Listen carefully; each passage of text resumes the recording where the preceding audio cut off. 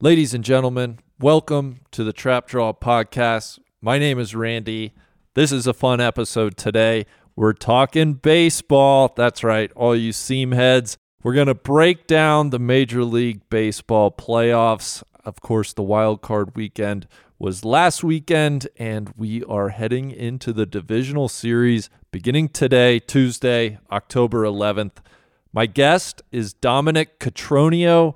He has just an awesome resume and has a great voice. I think you're really going to like him. I have two sponsors I want to thank before we get to Dom. The first is Gooder. This episode is brought to you by Gooder. Gooder makes $25 active sunglasses for anybody. Their polarized golf sunglasses are lightweight, comfortable. They don't move when you swing. And again, they start at just $25. I'm talking no slip, no bounce, polarized. You look good on and off the course in these things. They're built with golf-specific lens, so they have all the HD contrast and performance without the hefty price tag. Go get a few pair. They're priced. Go buy 3 or 4 pair. Leave one in your golf bag. Leave one pair in your car. Leave one at the office. That's the beauty of Gooder sunglasses. And right now, listeners, you can use the code TRAPDRAW, all one word, TRAPDRAW, for 15% off your entire order at Gooder.com. So go to Gooder.com. That's Goodr.com. Get 15% off your entire order when you use code TRAPDRAW at checkout. All orders over $50 get free shipping in the United States. They have 30-day free returns. All their sunglasses come with a 1-year warranty. I mean, this is a heck of a deal here. That's 15% off with the code TRAPDRAW at www.goodr.com. Look good, Golf Gooder. Thank them for being a Trap Draw sponsor. And the other sponsor I want to thank before we get into the show is Whoop. Today's episode is brought to you by Whoop, the personalized digital fitness and health coach, an official fitness wearable of the PGA and LPGA tours. You can monitor your recovery, sleep, training, and health with personalized recommendations and coaching feedback with Whoop. Train smarter, recover faster, sleep better, and now feel healthier with Whoop and their all-new Whoop 4.0. The latest, most advanced fitness wearable on the market. The all-new 4.0 is smaller, smarter, and designed with new biometric tracking, including skin temperature, blood oxygen, and more.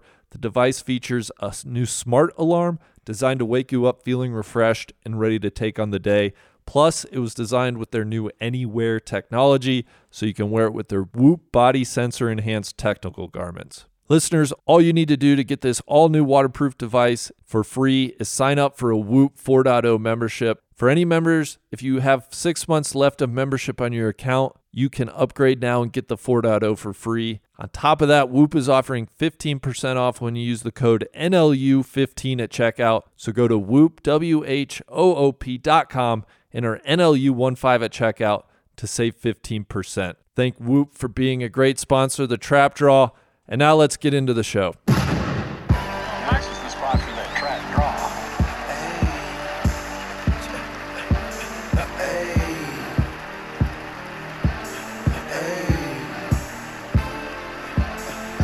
I told him, straight drop this and ziplock that. Right on my waistline is why I kept that strap. I remember nights, I didn't remember nights. I damn near went crazy, I had to get it right. Now I'm your favorite rapper's favorite rapper. Hey, now I'm your favorite trapper's favorite trapper. The absolute truth, yeah, no joke.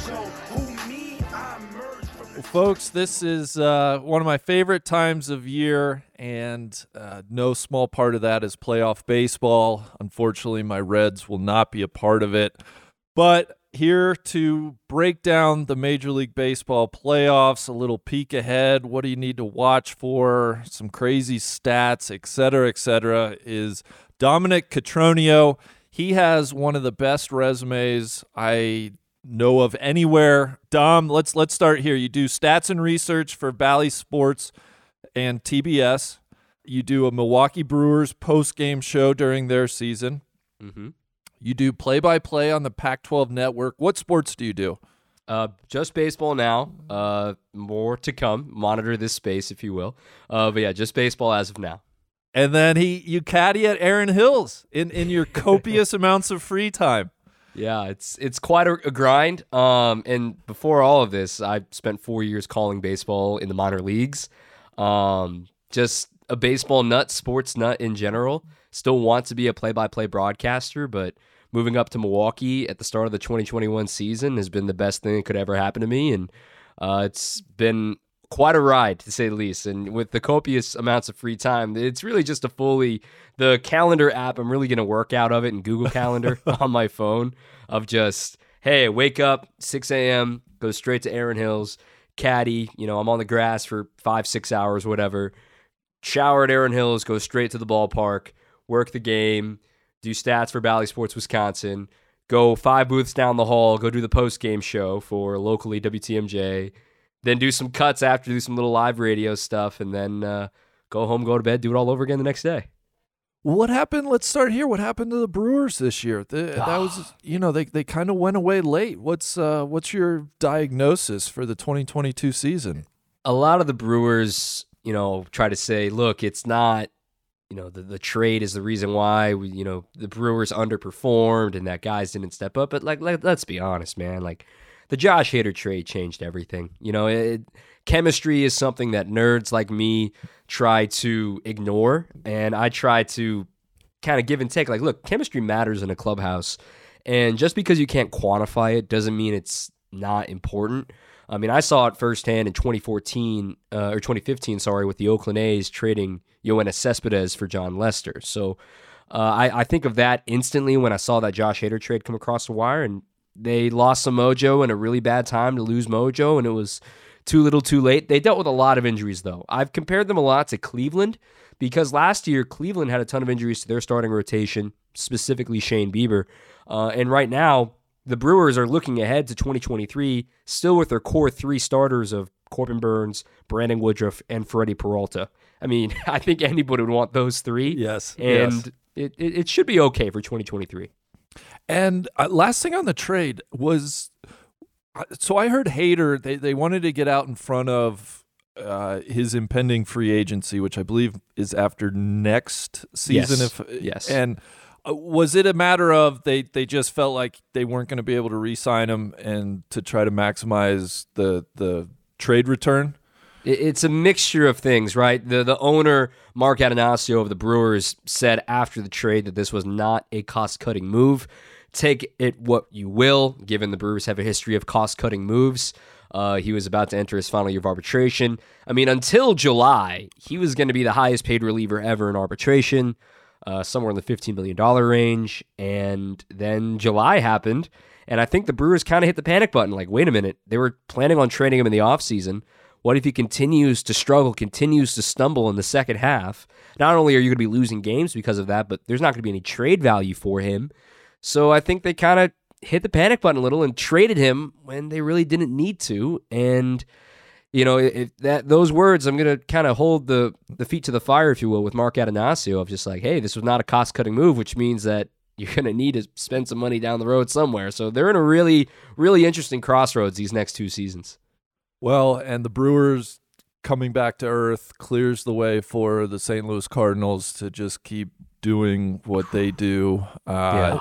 It's unbelievable. They uncover seemingly gems. They're graduating guys out of the farm system that contribute. They pull off trades like Goldschmidt and Arenado. They just I hate them, but they're just a great organization. Yeah, you're an NL Central guy. You know the drill. You've heard the Cardinal way your entire life, right?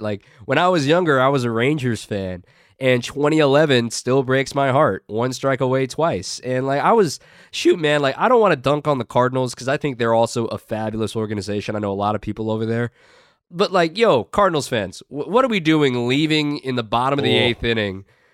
Have you not watched your team's postseasons the last 15 years? They always have some sort of magic in the 9th. Granted, they didn't this weekend, but what are we doing?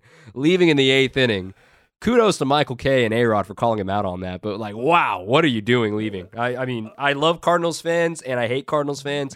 That was one of those moments I hate Cardinals fans. Yeah, no kidding. Especially being Pujols and Molina, their last go-round. Exactly. That was shocking. All right. Well, we don't have to talk about the teams that aren't in the playoffs. We'll do some. I want to get your thoughts on some season-long awards at the end, but let's turn our attention to the division series. You and I are recording this on Monday the 10th. The division series in both leagues starts Tuesday the 11th. In no particular order, I want to ask you some questions to do with the division series and beyond. These can apply to the championship series and the World Series. So first question for you, Dom. It's open-ended. The new playoff format is fill in the blank. We will know more after this week with the DS, but personally, I'm a fan. I'm really excited to see if there is a negative effect on one of these teams with a bye, having to sit around and wait for the teams to come to them, and then maybe that team comes in fresher, hotter, ready to go, and the other team that's had the bye comes out flat. I mean, everyone's been using the example of 2007, the Colorado Rockies getting swept by the Red Sox in your neck of the woods now. But when I look at it, the four teams that earned a bye, they are legit. They all earned it for good reason, right? No one backed into earning that bye. It's not like, oh my goodness, how did this team? There wasn't really a race this year between the 2 and 3 seed. Right. I wonder if we're going to see that down the road where it's like, oh man, just for instance, 2023, let's say the Brewers are on pace for 95 wins, but the NL East winner is on pace for 96 wins. So who's it going to be to take that bye? And I wonder how that's going to react in the future. So I'm really excited for this new playoff format. And I will say I like the best of 3 wild card series. I thought the 1-game wild card was kind of a travesty, right? You play 162 games and then it kind of comes down to 1 game for 2 teams. I didn't like that. I do hope we're done with expanding the playoffs. I think one of the magic things about baseball has always been how difficult it is to make the playoffs. And so now we have 7 teams in each league, 14 teams. We're creeping up to almost half the teams in baseball. Like, let's put a cap on it. Let's keep it right here. I don't know if you feel similarly or not, though. I agree. I think 14 is a good sweet spot until baseball expands again, which is always on the docket for Rob Manfred. He wants to get 32, just like all the other sports leagues. But 14 is a good number because everyone has to earn it still. And this year in particular, now 2021, you could say good teams got left out because of the non-expanded post. And look at what we got. Toronto missed it by a game. Seattle missed it by a game in 2021. Then they face each other here this year in the wild card series. That's exactly what it's about to make sure you get in. And you can say, look, Baltimore, what a hell of a year for those guys. But they're a year ahead of schedule. Did I think they were deserving of the playoffs? No. But in a 16-team playoff format, they would have got in. And quite frankly, I think they would have got their bell rung. So you can't say that for certain, but it's a perfect number right now. You can say nobody backed into the postseason. Nobody's here because of the expanded playoffs that didn't deserve to be here. Yeah, I agree with that. All right, next question. Which team has the most pressure on them?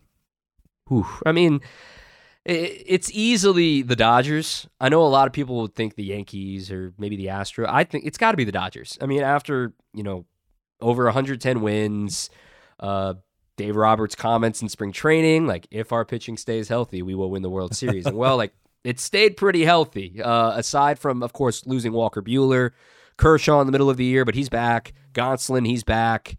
I mean, this is the year, right? The Dodgers can finally put away, 2020, 60 games, yada, yada. If this is the team to do it. And who knows what the future of Kershaw, what the future is with their pitching core, but they have to silence everybody by winning a legitimate World Series. And I flip-flop every day about thinking of 2020 as a World Series because you talk to any baseball people, and I know you feel this way, Big. Like, 60 games, man. Like, hell, the Brewers were like 34-16 or whatever through 60 games. Like, they were one of the best teams in baseball, right? It's just not the same as a 162-game grind. So it's all on the Dodgers this postseason. Yeah, I agree with that. I think the Dodgers are a little bit in the territory of, are we going to remember this run as more mid-90s Atlanta Braves, or Can they pick off another World Series, at least one more World Series, and then we're talking about one of the better dynasties that we've seen in baseball. So I do agree with you from a taking out the Bronx and the inherent pressure that's always on the Yankees. I do think I agree that the Dodgers probably have the most pressure around them as a team and in an organization. Agreed. Next question, staying in the same vein, which player do you think has the most pressure on them? I mean, I'm going to flip this. I'm going to change the rules on this one a little bit. The instant gut reaction is Aaron Judge, but that's not the right answer. The right answer is everybody on the Yankees that's not named Aaron Judge. Oh, I like it. Because, look, Judge has carried that team, and it's the reason why he's going to win the MVP as opposed to Shohei Ohtani. You take Judge off the Yankees, they are not a playoff team. You take, Ohtani off the Angels, they're still not making the playoffs. So when it comes to he needs a support system, and it remains to be seen about Matt Carpenter, remains to be seen if DJ LeMahieu will get back into form. He's been dealing with his toe. Is Rizzo going to continue to be a good support for Judge? If Judge going to continue to lead off, that guy who bats second matters so much behind Judge. And then furthermore, you look at how they arrange. Where do you fit in Stanton? Do you have Stanton continue to bat cleanup? Do you keep Judge in a leadoff spot? Who do you have batting ninth? Do you have Trevino or do you have Hicks batting ninth? It's everybody that isn't Aaron Judge on the Yankees because they need to prove it. I'm not so sure the Yankees are a World Series caliber team this year, but they need to prove that there is a reason that they can go keep this guy, back up the Brinks truck, as some folks would say, and keep this guy because he is the most important player on the Yankees, but all the pressure's on everybody else. Yeah. I love that answer. I'll just say the only thing I add, it's always fun to see how Clayton Kershaw performs in the playoffs as well. Though going back to 2020, I'm kind of tired of that narrative. I know. Let the man live. I mean, know. He's been a good pitcher. I love Clayton. Yes, the beginning of his career, he definitely had some demons in the postseason. But I think it was in 2019 when they were on their run against the Red Sox. He had like a start where he went into the seventh, only gave up 2 or 3 runs, and everyone's like, "Oh, look at choking Kershaw again." I'm like, wait a minute, that's a quality start. Give the man a break. So I think it's an overplayed narrative at this point. All right. What is the biggest storyline, or not storyline? That's not the right word. What's the biggest question you are eager to see answered in these playoffs? Aside from can the Dodgers finally do it in a real season, the biggest storyline, I see how the wildcard team is going to perform, and I kind of alluded to that earlier. In my bracket, and we'll get to it a little bit later, I did a preview show locally here in Milwaukee that I sat down and did my bracket, and I'm looking at these teams, and I'm just like, I don't see how a wildcard team can get. I picked chalk. Like I tried to find every reason to pick one of these wildcard teams. And I'm just like, even including the Mets going up against the Dodgers, if they were to get out of that wildcard series, I'm like, I picked chalk. Like it's just, I don't know how the wildcard team's going to do it. I think Cleveland matches up really well with New York, and that's a series that I'll be specifically working on for TBS. I also think that, it's going to be thoroughly entertaining of the Astros and the Mariners, but the Astros bullpen is not the Toronto bullpen. So if the Mariners fall behind, it's going to be a lot harder for them to come back on the Astros bullpen. And then nationally, the Braves are the best team that I feel like, yes, they kind of stole the headlines from the Mets this past weekend. Everyone trying to say, oh, the Mets lost the division, the Mets choked. No, the Braves went out and won it, man. Like, the Braves are a great team. I think we're full steam ahead to a World Series rematch, a Braves-Astros, but I would love to see if a wildcard team can shock the world. Maybe it would be San Diego. Maybe it would be Cleveland. That's the biggest thing I want to see. Can one of these wildcard teams knock off the team with the bye? All right, Game 7. You have one starting pitcher to choose from of all the remaining teams. Who do you want to give the ball to? So let's say so Game 7 would be a CS, a championship series. DS only goes 5 games.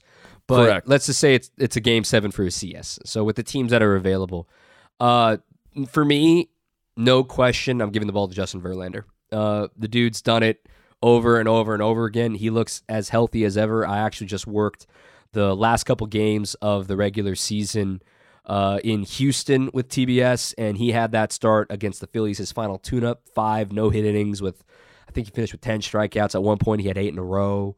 I have seen Justin Verlander do this in person in the postseason.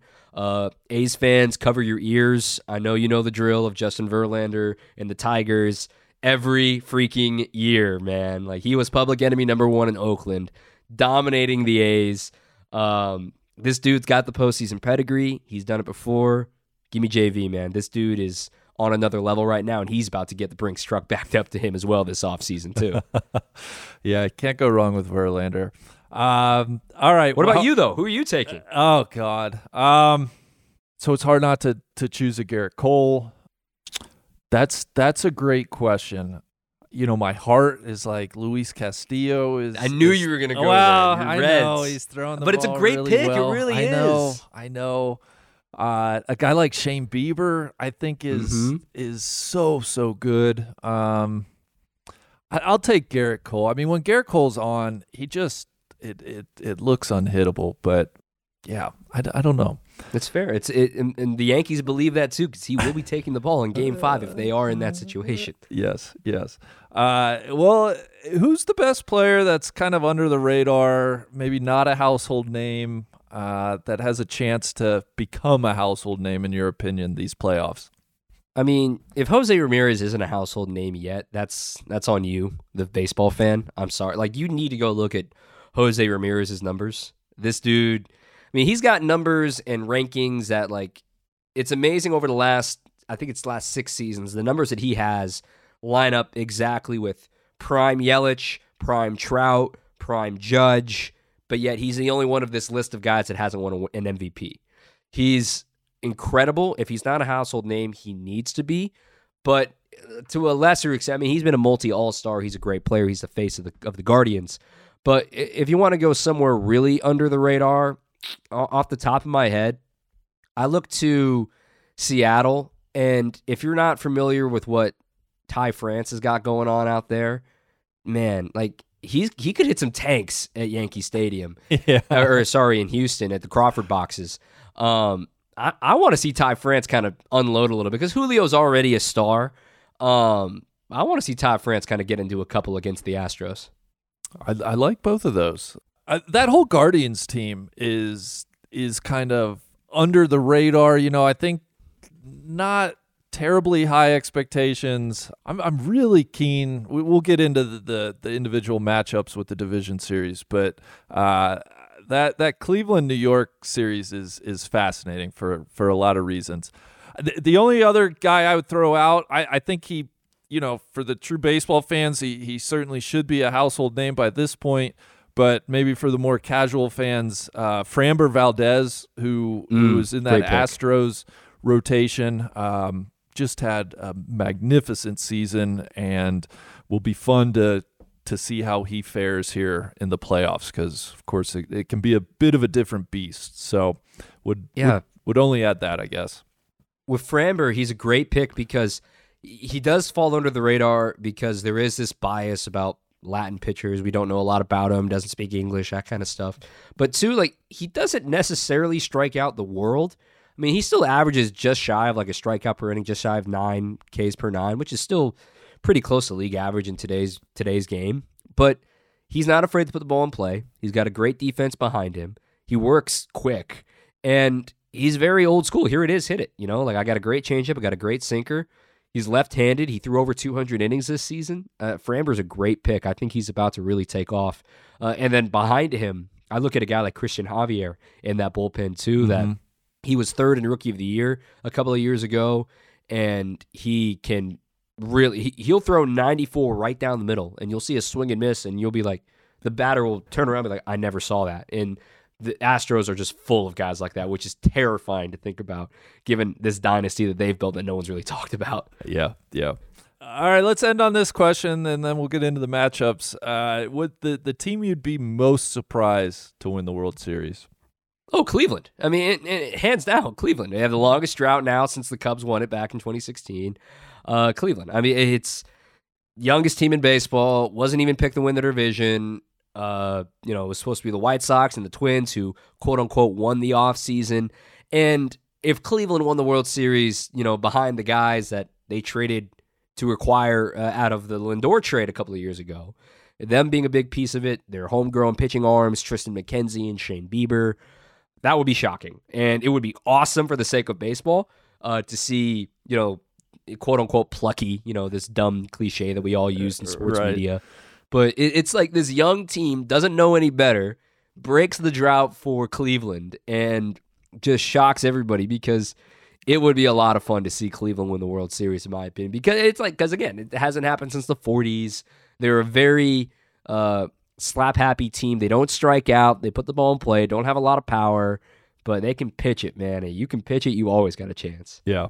I would love to see Cleveland make a run. I think Cleveland and Seattle are my adopted playoff teams. Although I'm still pissed at Cleveland for letting the Cubs break their curse. I don't know if I'll they ever blew quite a 3-1 lead, man, and that's all we talked about in 2015, 2016, the Warriors, and then now so the Warriors blow a 3-1 lead, and now Cleveland blows a 3-1 lead to Chicago, and David Ross and Rajai Davis's home run.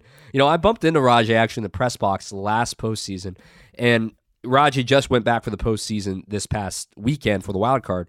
But he told me last year when I saw him, Rajai's like, I haven't been back to Cleveland. And I was joking with him like, I hope you have never bought a beer in Cleveland ever again. He goes, I need to go back to find out. And Rajai is one of the best dudes in baseball. I've known him for a long time. And that home run, I watch that home run about maybe once or twice a month. Just hearing the Matt Vasgersian call too, the international feed call, not the Joe Buck call, where he goes, Santa Maria, and just loses his mind. I freaking love that call, and I love that moment for Cleveland. I would love to see it rocking like that again. Beautiful, beautiful. Sorry to interrupt the episode, but one more sponsor to thank, and that is Precision Pro Golf. The Trap Draw is brought to you by our friends at Precision Pro Golf, a proud partner of No Laying Up. Guessing your yardage isn't necessary anymore, and breaking the bank isn't either. At PrecisionProGolf.com, you can get reliable rangefinders or GPS speakers at an affordable price. The award-winning NX10 Slope rangefinder offers golfers everything they will need in a rangefinder. We all have the NX10 on our bags, and it has been a game changer. Locking onto your target and getting a slope-adjusted distance is lightning quick. The magnetic cart mount and slope switch make using the NX10 as easy as pie. What stands out about the NX10 is the customization. At PrecisionProGolf.com, you can select from an ever-growing selection of interchangeable designs to attach to your rangefinder, like the City State Series or our very own No Laying Up skins. My personal favorite is Shrink the Game. Precision Pro is proud to offer a Youth on Course design as well.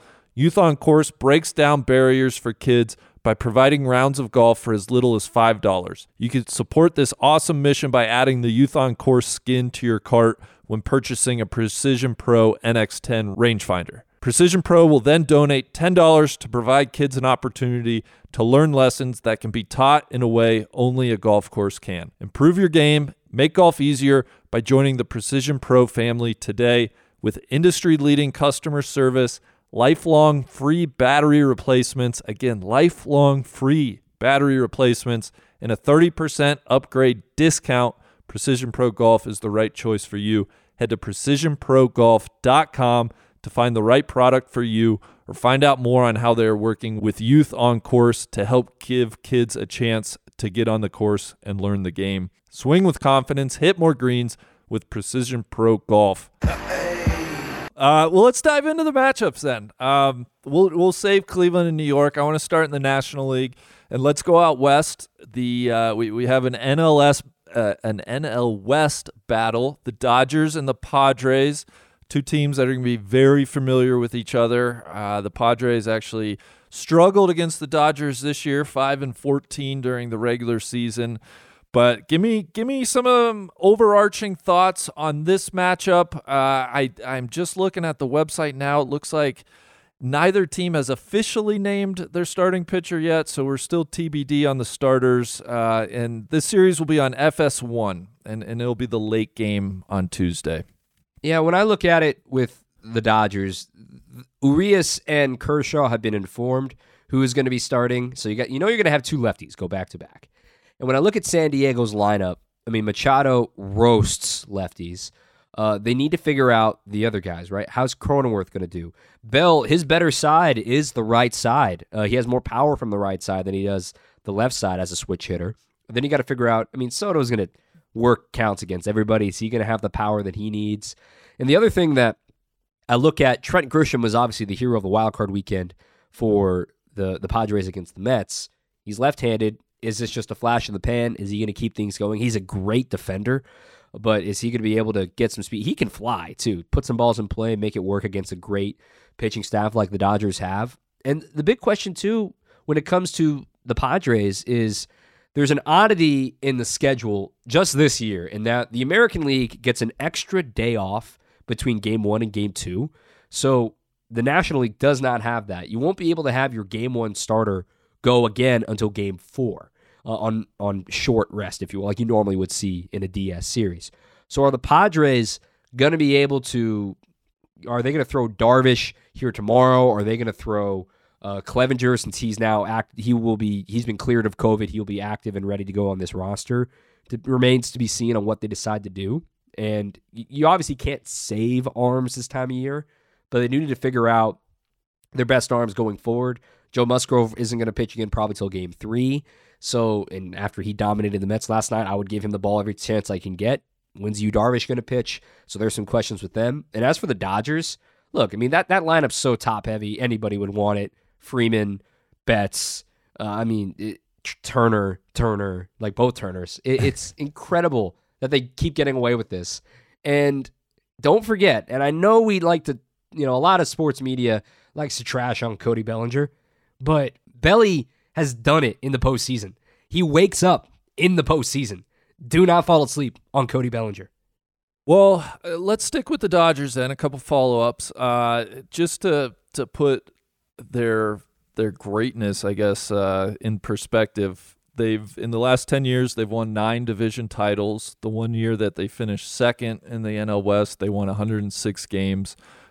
This season, they had the most wins in franchise history. They allowed the fewest runs in Major League Baseball. They scored the most runs. The run differential was the best since 1939. The New York Yankees. I mean, this is heady territory for this Dodgers group. I just go back to, it's so difficult to see them getting beat, especially, I guess, in this series against the Padres. But that's the thing about baseball, especially in a shortened 5-game series. I guess you never say never, obviously, but man, I would be shocked if the Dodgers lost in the DS. It's amazing how important Game 1 really is in these 5-game series. I'm pretty sure, I don't have the stat in front of me, I should, but the team who wins Game 1 wins roughly 78% of the time. And I'm not saying that's a perfect percentage, but the reason why you need to win Game 1, especially as the underdog, as the Padres, you get the chance to clinch on your home field. Even if you lose Game 2, you get the chance to clinch at home in Game 4. But for the Dodgers, you just listed their whole resume. They have to win. They have to do what they're supposed to do against teams they're better than. And when I look at the trade deadline, and everyone said, oh, the Padres won the deadline. The Padres, they're coming after. Look, they were still 20 games back. So this is why the Dodgers still look at San Diego as their little brother. When I look at San Diego, this is the series they wanted, right? They wanted to face the big brother that's dominated them up the road these last 5-6 years. They want to prove that 2020 wasn't a fluke. Because again, 60-game season, and that they were a good team in 2020. Can they break through?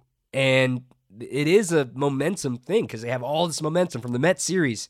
Can they bring that forward against the Dodgers and Chavez Arena, which will be rocking, which will be fun, which is a pitcher's park, which both parks are pitcher's parks. So keep that in mind. You may see runs at a premium there.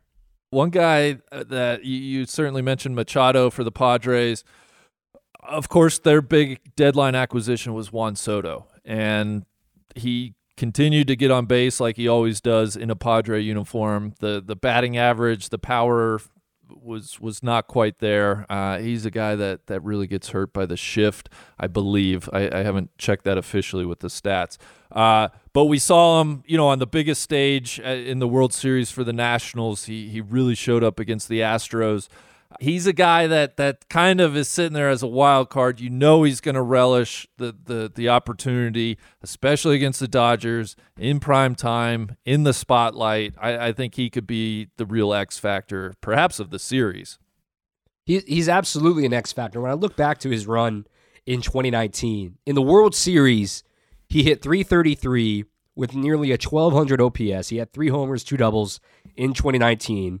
And as we all heard, that entire postseason, he was only 20 years old. So now, this is his first time back to the postseason since 2019 when he won it all. He gets to be the guy now that's looked to of like, hey, him and, for the looking at the rest of the team, Yu Darvish has pitched in a lot of big postseason games. Josh Hader has pitched in a lot of postseason games. You look at those guys like, hey, what should we be prepared for in a hostile environment? And Juan Soto is the perfect guy. He's going to be, it's no big deal. I'm just going to do the Soto shuffle. Right. I'm a big take pictures, and I'll nod when I see a good curveball. Right? He's got all his mannerisms in the box, man. That dude does not back down to anybody. I mean, it's an old phrase in scouting that's heard from a lot of old baseball heads, but it's like he's the kind of guy that his dick's been in the box for 15 minutes before he even gets in the box. So it's a great quote that I think about anytime I hear Juan Soto. Yeah. And I guess the last thing on this series, this Padres bunch, obviously they're missing Tatis. He was suspended for PED use.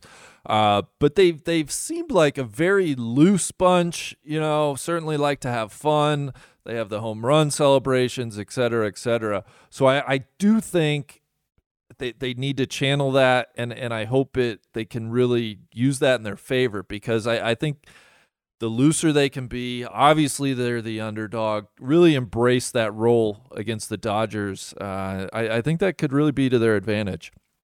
I forget who said this on MLB Network. I was watching yesterday, and they compared this year's Padres to last year's Braves in the fact that they're both wild card teams. They're both insanely talented rosters, but they're missing a superstar. Last year was Ronald Acuna Jr. dealing with his ACL.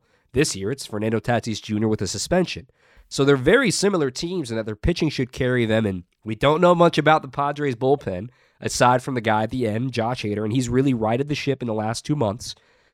It's going to be something where you're going to maybe see a new night shift, if you will, pop up.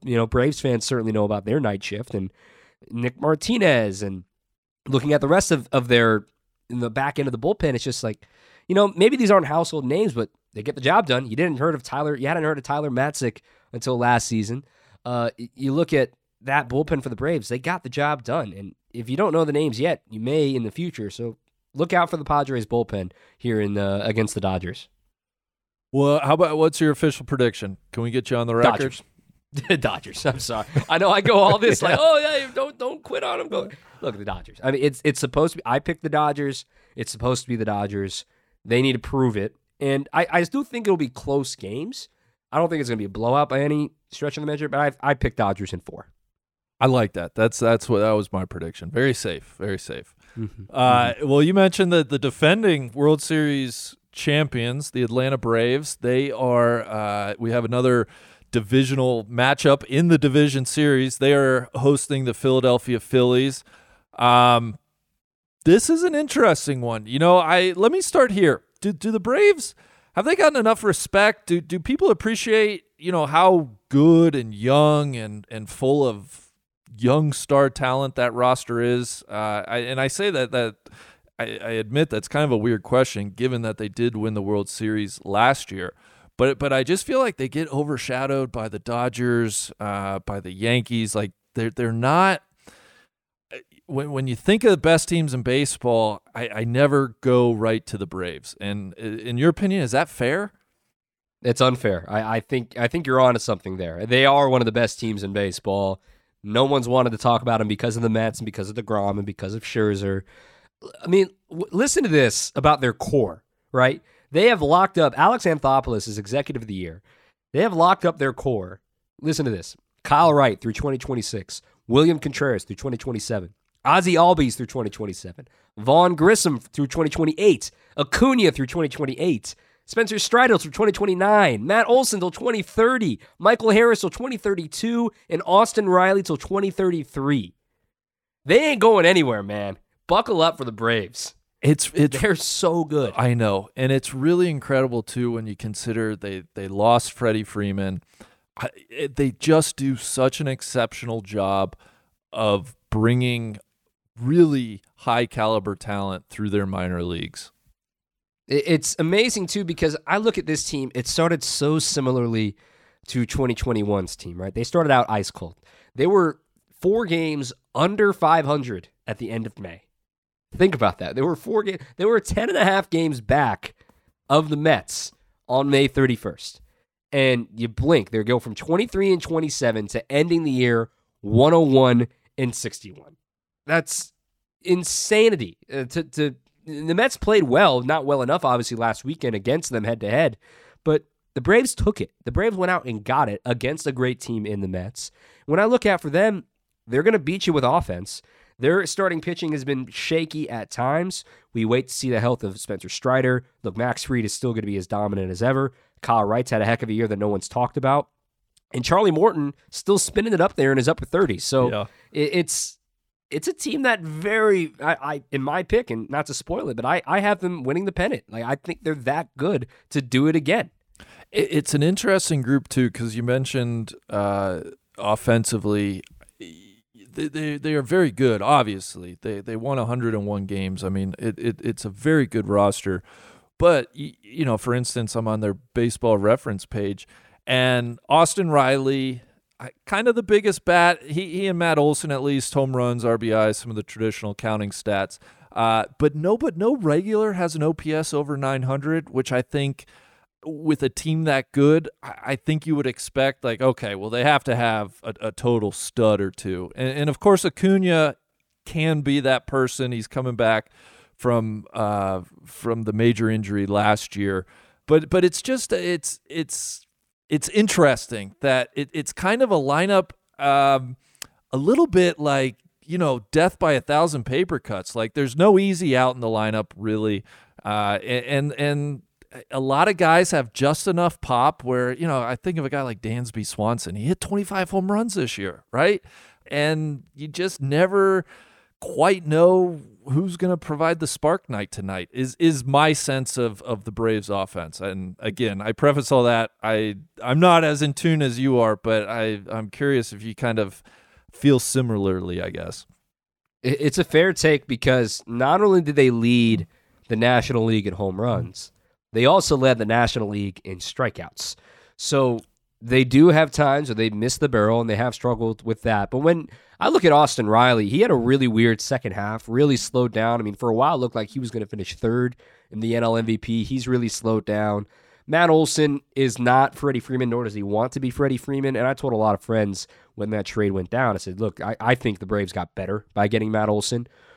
He's younger, plays Gold Glove defense. Yeah, he's going to strike out more than Freddie Freeman did. He's going to hit for a lower average than Freddie Freeman does, but he's got more legitimate pop. He's going to hit just as many doubles as Freddie, which he did, 44 doubles this year, to go with 34 bombs.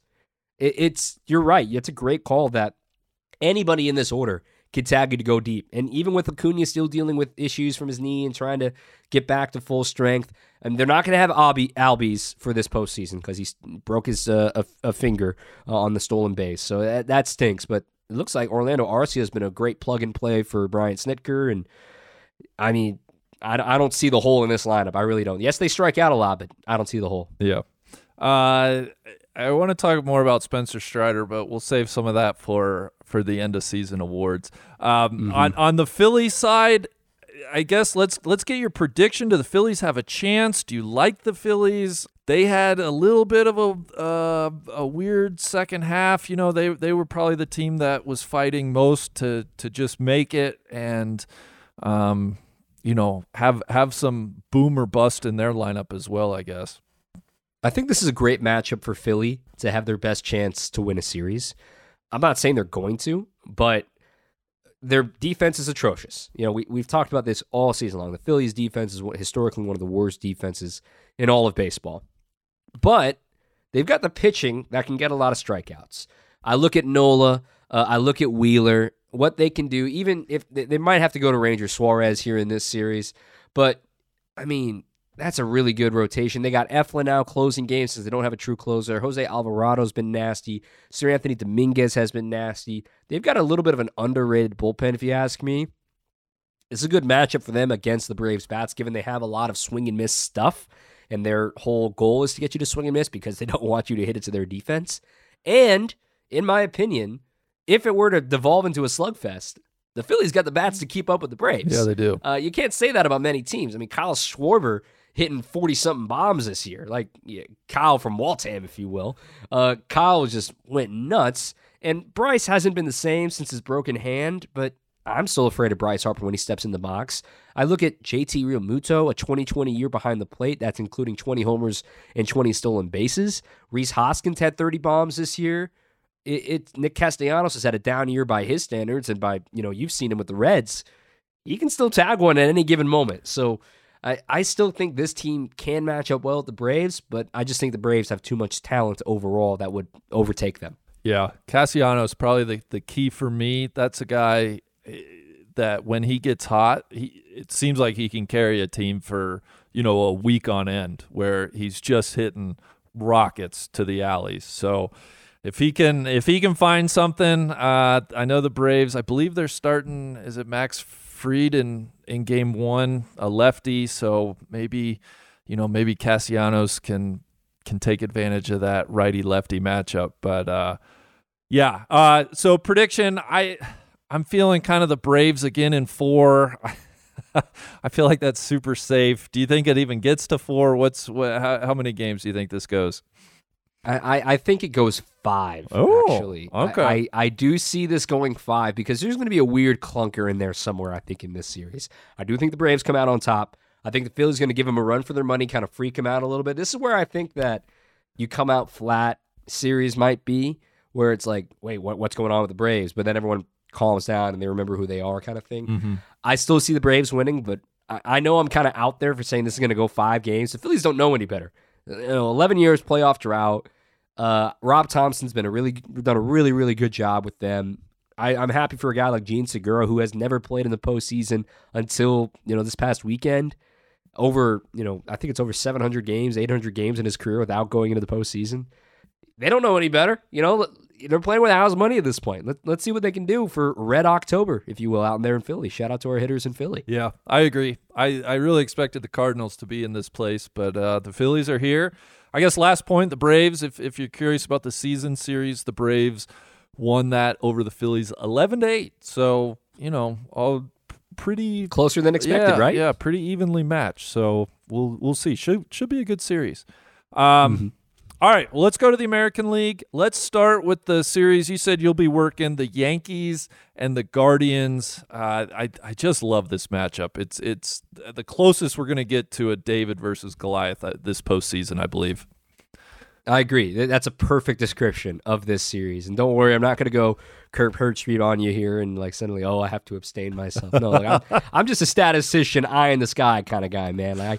I have some thoughts. I have opinions. I watch a lot of baseball. But, look, the Guardians, they have it laid out for them. They're going to have Cal Quantrill on the mound here against Garrett Cole. That is the definition of David versus Goliath. Cal, the son of a former big leaguer, Paul Quantrill, and Garrett Cole, the big mega free agent signing by the Yankees, the big bag Yankees, and Aaron Judge. And, Yankee Stadium's going to be rocking. To this day, I've been very blessed to be in a lot of postseason environments and, really rocking crowds. To this day, the 2018 wild card game between the Oakland A's and the New York Yankees, when Aaron Judge hit a home run off Liam Hendricks, was the loudest stadium I have ever been in. And if that happens early to the Guardians, where Judge hits one or Stanton hits one, whatever, oh boy, you're going to hear it all the way in Denver. Man. Hold on, it is quite an environment. Yeah, exactly. Well, let's start, I guess, with the Guardians. I know you hate the word plucky, so we won't call them plucky. It's true, though. It's a perfect descriptor of these guys. But they are a bit plucky. Jose Ramirez, like you said, absolutely an MVP candidate. I think if you don't know about him, what his game is, please rectify that. He is clearly the star of the Guardians. But I just wanted to point out a couple other guys, like Stephen Kwan is a rookie. Mm-hmm. I think he's a guy that's so much fun. He's a little bit of a throwback in that he walked more than he struck out this year. Just a very prototypical bat on ball type of hitter. A guy like Josh Naylor, DJ Pyhowski, who I know you know and is the biggest baseball fan amongst the NLU crew, and Casey. She's a big Phillies fan. Shout out Casey. He loves Josh Naylor, the first baseman. Big guy, I think he's 5'11", like 250, heavier guy. I'm trying to think on the pitching. Yeah, go ahead. Sorry. They've got some personalities. Like Naylor's a great example. James Karinchak coming out of the bullpen is a great example too. Of two guys that will let you know how they're feeling. Like they will let out a "let's fucking go." They will let out a tribal scream no matter what ballpark it's in. Like I look back to Josh Naylor when he had those two, like he had the game tying homer and then the winning homer on the road in Chicago against the White Sox earlier this year. Insanity, and he's just screaming his ass off rounding the bases. He's awesome.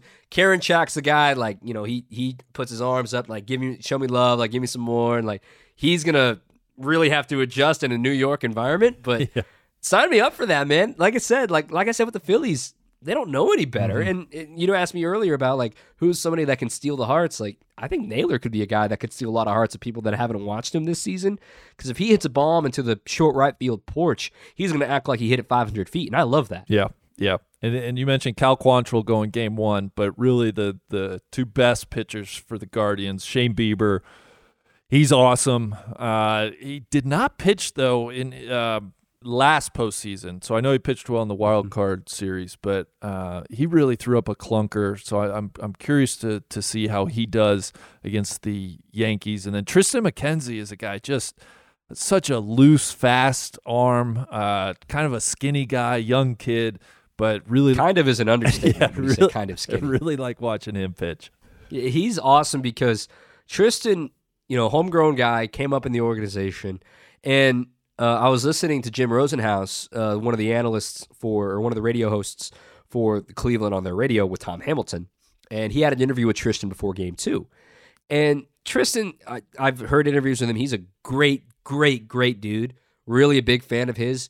But he talked about how he was just drafted in 2016 and watching that World Series, how cerebral and how in the moment he was of like, I want to be there. Like, I cannot wait to do this with Cleveland.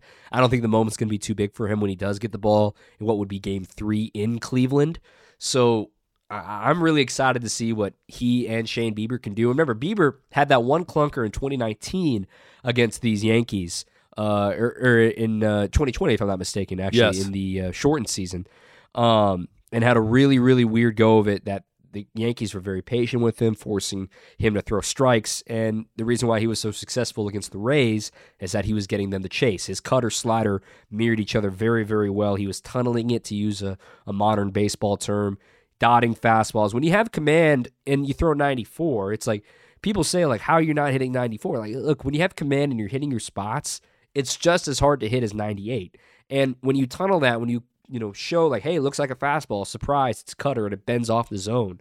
And with all these power-hitting righties that the Yankees have, Shane Bieber's going to have to be on his game with that game plan against New York.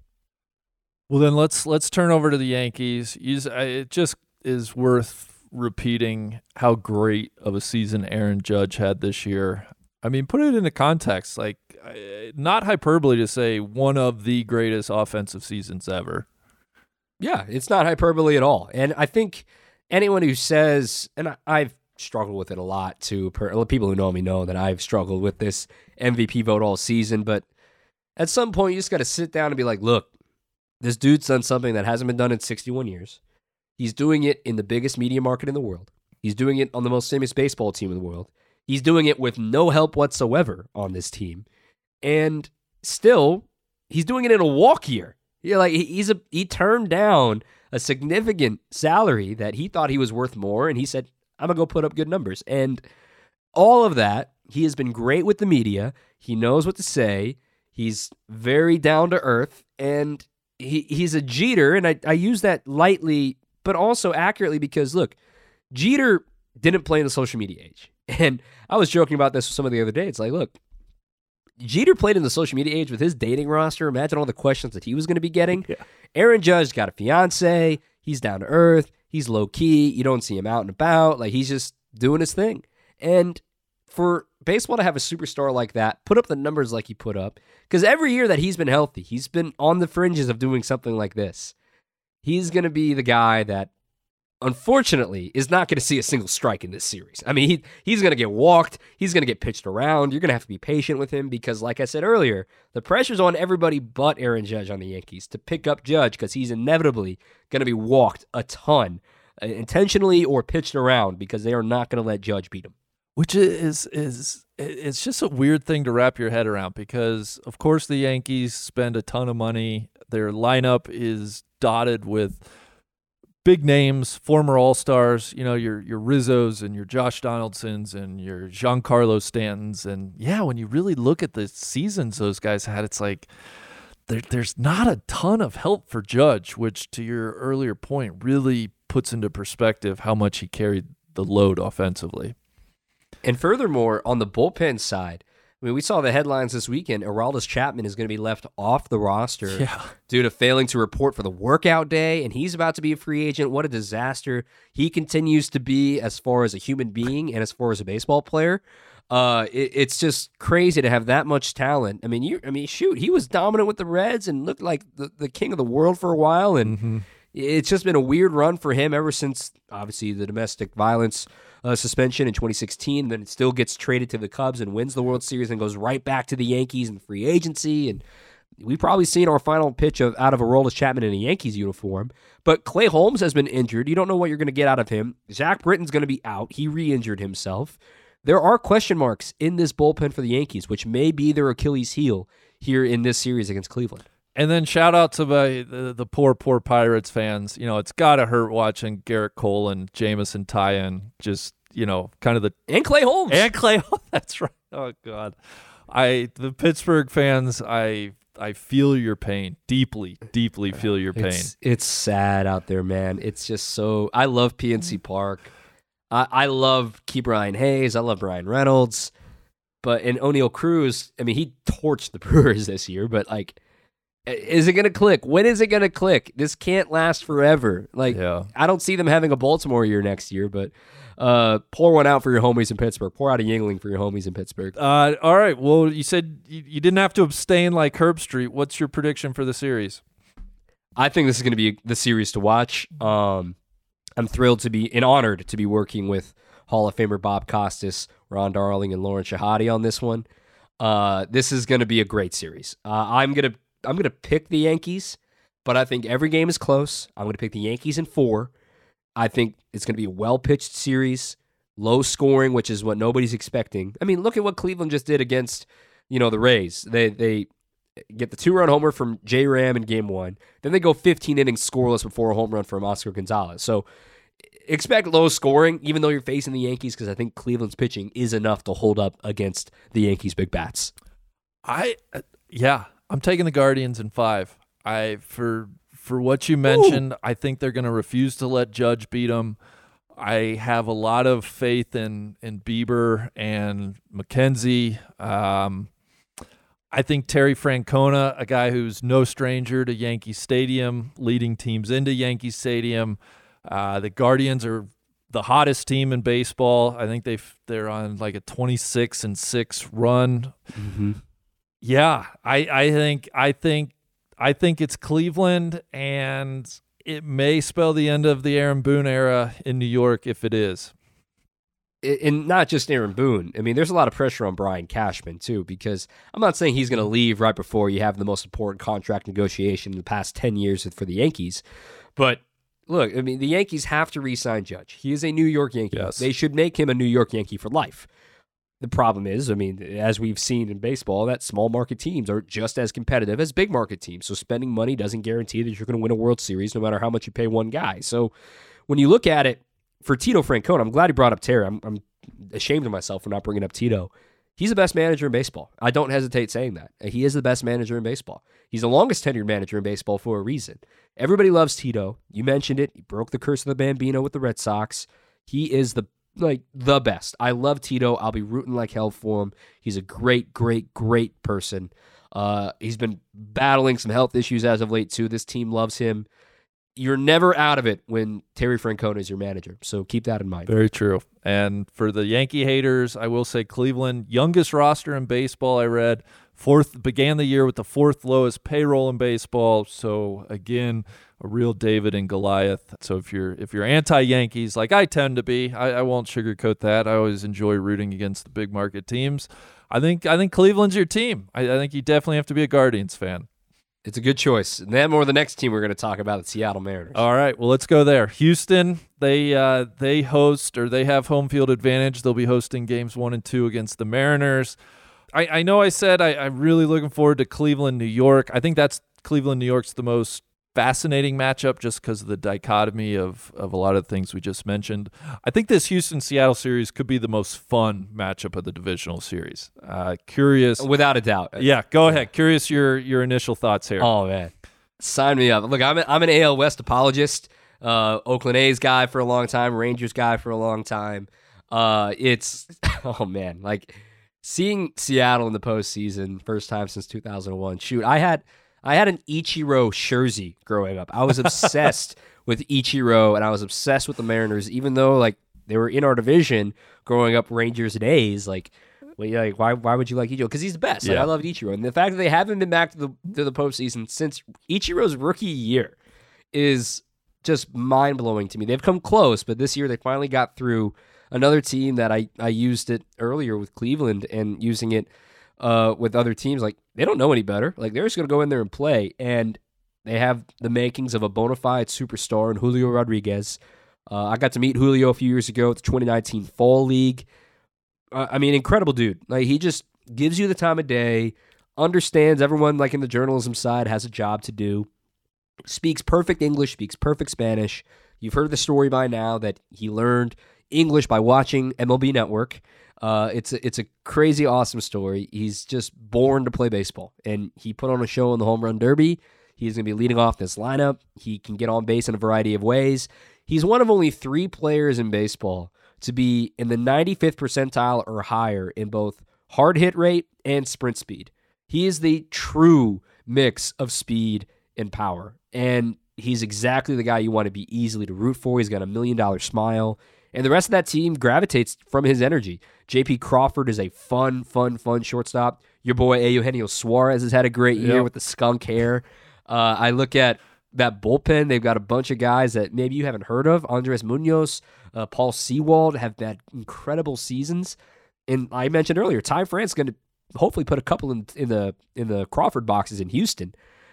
I really, really love the Mariners team to match up against Houston. And I say all that. Oh, by the way, Houston is maybe the best team they've had in these 5 years. So it's not going to be easy for Seattle. Yeah, ton of I think inherent pressure on the Astros for that reason. They are fully in the midst of a very competitive window. The Mariners, I did notice. Let me start here. I did notice you left out the Astros. Of course, not a traditional AL West team, but true. You're right. NL Central days. Yes, they are very hateable, though. I still can't get over all the cheating stuff. I mean, they are a team that I find myself easily rooting against, and I'm not sure if you share that sentiment. So it's complicated for me, right? So I used to work for the Astros back in 2019 in AA with the Corpus Christi Hooks. Was in spring training actually in 2020 before the world shut down. That following after the report came out and all the allegations were put out and the sign stealing and trash can. I was there in spring training for all of that, and they've had their day of reckoning these last 2 seasons. I still believe that Altuve did not use it. I still believe them when I say that. I believe the story of AJ Hinch destroying the monitors when he found out about it. Jeff Luhnow will never get another job in baseball ever again. I'm glad that AJ Hinch has got a job in baseball because I think he's a good dude and should be given a second chance. And I understand it's complicated for a lot of folks with the sign stealing scandal. They absolutely took it too far, stealing signs electronically. But be on the lookout for, with the new pitch comm and if it malfunctions, like, are you going to see shortstop suddenly standing in front of the guy on second base, like trying to stop sign stealing? Like, this is something that has happened for literally over 100 years in baseball. There's legendary stories of a wire being run underneath a field all the way to the coach's box where it buzzes there. I mean, it's like, if you're going to get mad about sign stealing, like, you got to look at every single instance of it and realize, like, this is kind of part of the fabric of the game. Am I forgiving the Astros? No, but it's been 5 years. The roster's almost completely turned over. It's time to move on. And quite frankly, they're just as good without it as they were with it. Yeah. Well, and people know I'm a Reds guy, so the silver lining of an Astros winning the World Series would be the first World Series as a manager for Dusty Baker, who Absolutely. I'm a huge fan of. I respect him tremendously. I think he's a great manager. Though I will be rooting for Seattle. You mentioned Eugenio Suarez, such a fun guy. Jesse Winker, who has not had a great year. Hopefully he gets a big moment or two this postseason. A former Red. And then Luis Castillo, a guy that I really, really enjoyed watching in Cincinnati. The Reds never really gave him the opportunity to be that true number one in a playoff-type fashion. So excited to see. Obviously, he pitched really well against the Blue Jays in the wild card round. Really excited to see how he fares in some of these big spots. So, yeah, I guess the only other thing is, like, it just continues to amaze me how good Jose Altuve is. Just every year, I think he's got about a 900 OPS again this year. It's rather ho-hum, which is about the highest compliment I think I could give to somebody. This dude's always been a great hitter. This dude's always been great. And I'm not going to get into the argument of 2017, should he have won the MVP over Judge? That's a whole other podcast for another day, because you can point to a lot of stuff saying Judge deserved that MVP, sign-stealing stuff aside. But when you look at Altuve, he hit 300 again. First time he's hit 300 since 2018. He's got a 921 OPS. Low-key, he had 28 homers. He hits a bunch of leadoff homers. He's Mighty Mouse, right? He's a short dude. He hits bombs, and he can run it out. He grinds hard. He plays good enough defense. He's our next chance in baseball for somebody to get 3,000 hits, because, he's at 1935. Obviously, postseason hits don't count, but he's 32 years old, and he needs a little over 1,000, which by his rate would be about 6 or 7 seasons for him to get to 2,000 hits, or 3,000 hits, which it's going to be interesting, I think, down the road when all these people who have been hating Altuve are now rooting for him to get to 3,000 hits. Kind of like, a lot of folks who have hated Albert Pujols because he has tormented their fan bases for so many years, i.e. the Houston Astros and the St. Louis Cardinals, obviously, when the ball that Pujols hit in 2005, it still hasn't come down. The thought is, like, Altuve has been putting up numbers still with every single road city booing the crap out of him. He is rolled with it in stride. He's been an incredible player. I think he means well. I believe him when he said he didn't use the sign stealing. And he's going to beat you in some way, shape, or form. He can steal a base on you if you're not paying attention. He's a great player to watch and root for. Yeah. Would be remiss, I guess, not to shout out the season Yordan Alvarez put up as well. 187 OPS plus is fantastic. And then, we kind of touched on their pitching, but I think that's what fascinates me the most outside of Verlander. Just not real household names yet. And I think this is the type of postseason, the type of environment where a lot of these guys can cement themselves in the minds of, the more casual baseball fans, the people that don't watch the Astros day in and day out. Yeah, they have to figure out what they're going to do in the middle innings if they need that. Because isn't it kind of funny that so far on the wild card weekend, we've seen starters go deep, which is not something we've seen. So we've had 5 starters pitch into the 7th inning so far over the weekend. We only had 4 the entire postseason in 2021. So that's an interesting development of, we think of the postseason as battle of the bullpens, managers pulling their starters way too soon. We might see a course correction in that in the other direction. Dusty's going to let his guys go. JV is going to be let go. Framber is going to be let go. Maybe not so much with McCullers still coming back from injury, but they still got Javier available. They've got Urquidy available. They are built by their starting staff. And then the back end of the bullpen, Ryan Stanek, Ryan Presley, Hector Neris. These guys no-hit the Yankees earlier in the year. There's nothing to sleep on in this pitching rotation. And just because they're the Astros, people hate them naturally, but they're still a great team. Yeah. Yeah, they are. Begrudgingly, they are a very, very, very good baseball team. What's your prediction for the series? I think this one goes 5. I think Seattle's going to be rocking. But again, as I alluded to earlier, I'm picking chalk. I picked the Astros in 5. I agree. As much as my heart wants the Mariners, the head says the Astros. I'll take this one in 4. I did fail to mention, so that the American League Divisional Series, those will be on TBS. The Seattle-Houston game will be the early mid-afternoon game, Tuesday the 11th, and then the Yankees and Guardians will be at 7:30 Eastern on TBS. So, and don't blame TBS for the weird off day between Game 1 and Game 2. That's not our call. That's Major League Baseball. I'm staying out of that. It's a weird schedule. There's a couple non-travel days because of the lockout. It's a mess. But don't blame TBS for the extra off day between Game 1 and Game 2 of the DS this week. And I will say, I believe it's the championship series where, should they go 7, I don't know if it's both leagues, but I know one of them will have to play 5 days consecutively. Essentially, games 3 through 7 will all be in a row, which I do love. That's correct. That'll be the American League. Okay. So what's going to happen is, because I'm working the ALCS, is that once they travel to the ALCS city for Game 3, that'll be Saturday the 22nd,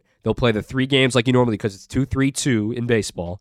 You play the 3 games, and if they force it back to the higher seed city, there is no travel day between Game 5 and Game 6. So that means, like you said, they're going to be playing those games consecutively. As I've been talking to my bosses at Turner, like, hey, how you handling the logistics of all this? And they're like, don't talk to me. So kudos, pour one out for your crewing manager, pour one out for your tech managers, man. Like, this is a stressful time of year. And oh, by the way, there's trucks moving for college football, for NFL. Right.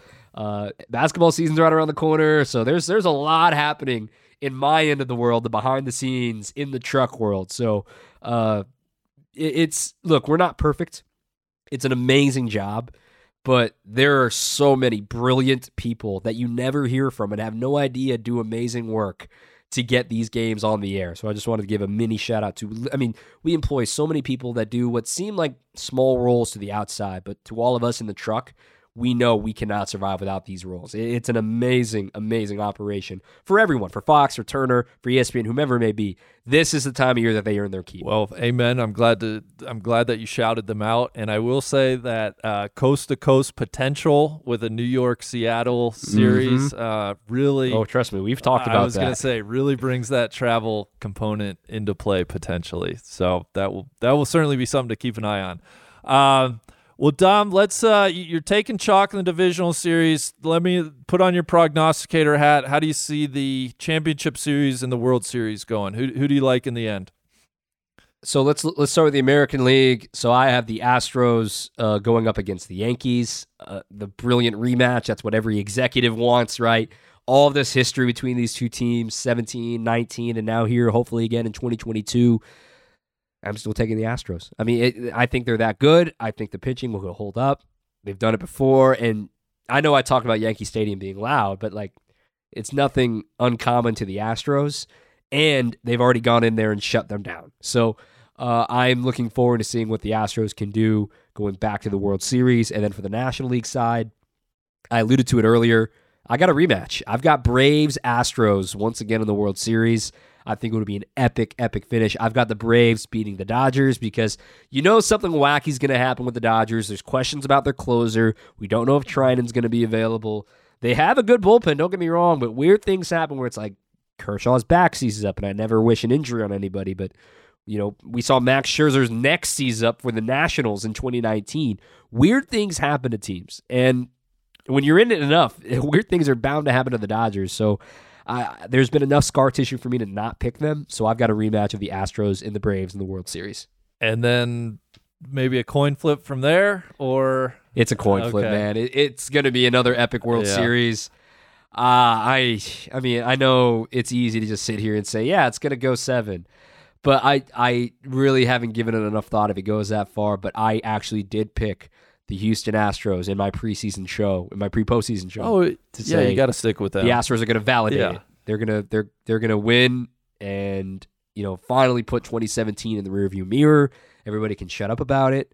I think the Astros are that good. They've got the team built for it, and I'd be especially thrilled for Dusty Baker to get it done. Well, I think it's going to be. I'll change slightly.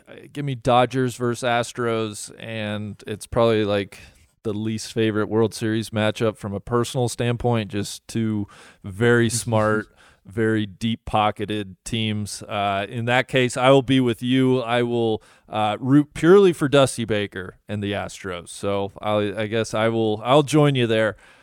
Before I get you out of here, Dom, I want to just hand out a few regular season awards and a couple that I just made up myself. But let's start with the MVP. Where do you shake out the American League MVP? I think that's the race everybody's looking at between Judge and Ohtani.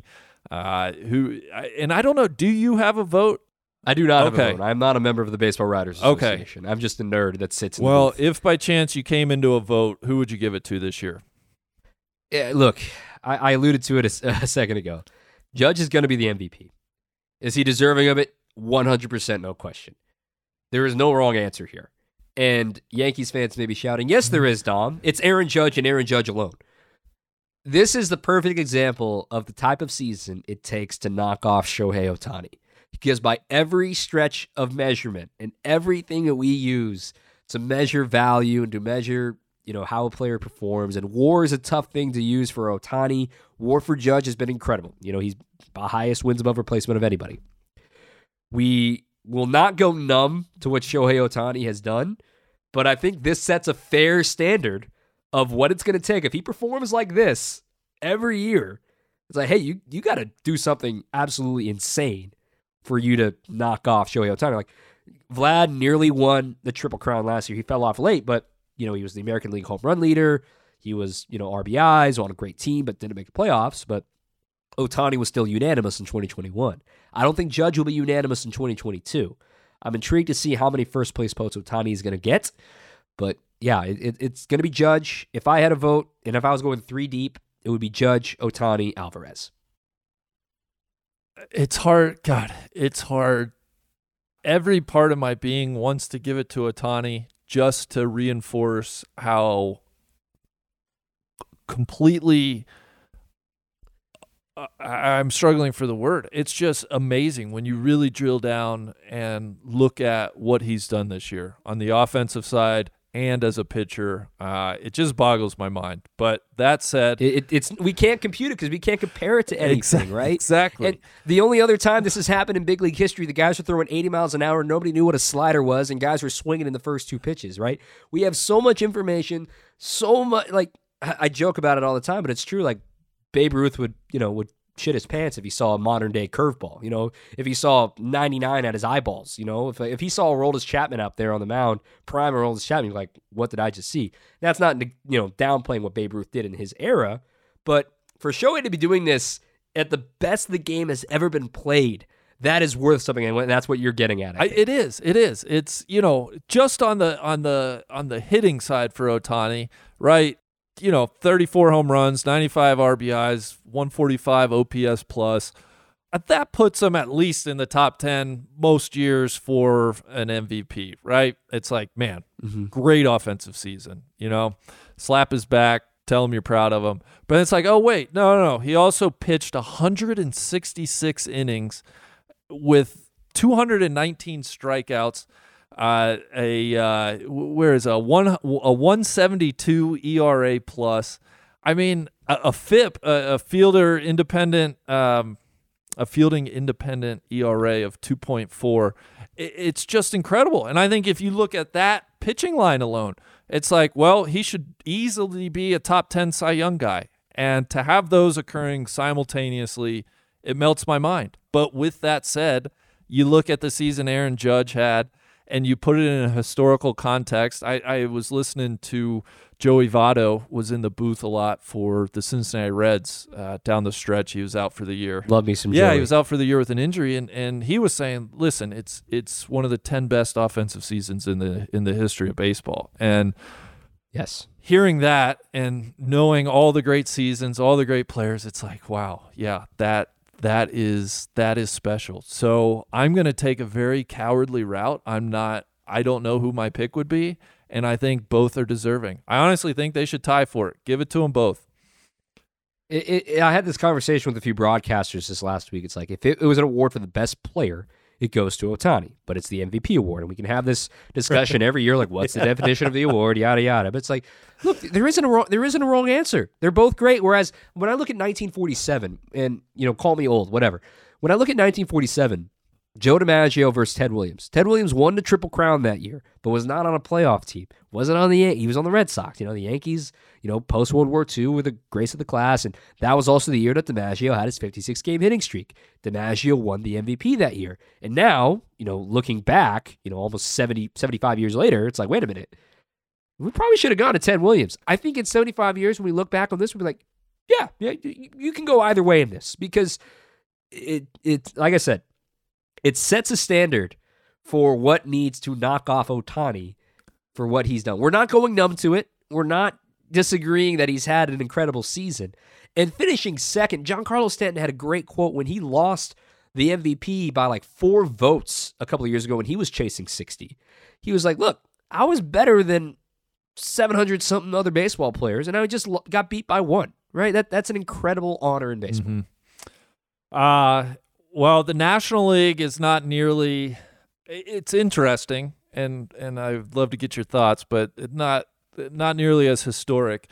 I think a couple of St. Louis teammates will be curious. People always talk about, will they split the vote? You have Manny Machado out in San Diego.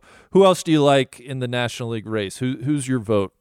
It's very important to remind listeners that the ballots have already been submitted. The ballots were submitted before the postseason began, so that there's nothing the postseason can do to influence somebody's decision. So keep that in mind as you watch the playoffs this year, and that when the vote is revealed in November, wait, how did it, if Goldschmidt or Arenado win the NL MVP, it's like, wait, they choked in the playoffs. They were 1 for 16 combined against the Phillies. Like, how did they get it? It's like, well, look, Goldschmidt definitely fell off in the last month and a half or so. He's had a very odd second half of the season. He looked like he was going to be a runaway candidate for it in the first 3.5, 4 months of the season. Nolan Arenado has been a model of consistency all season long. His WAR and Goldschmidt's WAR are virtually identical.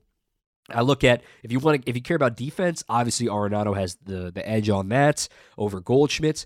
And then, oh, by the way, Manny Machado on a playoff team. And some of his numbers got hurt because he had a rolled ankle in the middle of the season, the middle of the summer. And for about 3 weeks' time, while he was playing through that injury, trying to let it heal, his numbers suffered a little bit, but he's bounced back since then. And until they got Juan Soto, he was carrying that team power-wise. And again, defense, if you like defense, Manny Machado is a great pick. And then you're thinking, oh, wait a minute, Dom, what about Austin Riley? The best hitter on the, maybe the best team in the National League. Or what about Mookie Betts? What about, the NL is very deep. It's very clumped at the top, but I can't ignore 4.5 months of body of work from Paul Goldschmidt, in my opinion. I'm going to give it to Goldschmidt. Arenado goes second. And then my third spot, I actually give it to Machado because I think it's been an incredible year for him. People like to make Machado the villain. That I think he's grown out of that role since 2018 when he was with the Dodgers, or 2019 when he was 2018 with the Dodgers when they beat up on the Brewers, of course, and tripping Jesus Aguilar and throwing his bat at Josh Donaldson when he was the Orioles. I think he's grown out of that. So I want to give Machado my third vote. I was trying to think about this. The more I think about it, I like Machado. And maybe that's some bias. I hate the Cardinals, but I think, and again, I know this doesn't fit neatly on Baseball Reference, or you can't really quantify it, but losing Tatis with the PEDs, it's a team Absolutely. that had high expectations. They've been built to compete. For him to really shoulder the load throughout the year, he's got some really nice round counting numbers. He's got the 100 runs, the 30 home runs, 100 RBIs, pretty much 900 OPS. He plays a great third base. I like Machado, but I do recognize Arenado. Arenado's just so dang steady, and I think it almost hurts him a little bit where all of his seasons kind of look the same. So it's hard to get excited about this year, for instance, because it's like, well, it's just like every other year he has. Mm-hmm. And Goldschmidt, yeah, for the reasons you said, he was a tear for most of the season. But I will lean into that word valuable, and that's, I guess, why I would vote for Machado. But I think it's a good pick. I'm intrigued to see how many first place votes, because you mentioned the splitting the vote. That's a real concern this year in the National League vote for some guys and gals of writers that I've talked to. They were struggling down to the wire of like, man, the definition of it, how many stats. I mean, stats. My dad has said this, and a lot of folks have said this for a long time. Stats are like bikinis, right? They show you a lot, but they don't show you everything. Great. And you can use different types of bikinis on different types of players, and you're going to see something that you like and you don't like depending on who you put it on.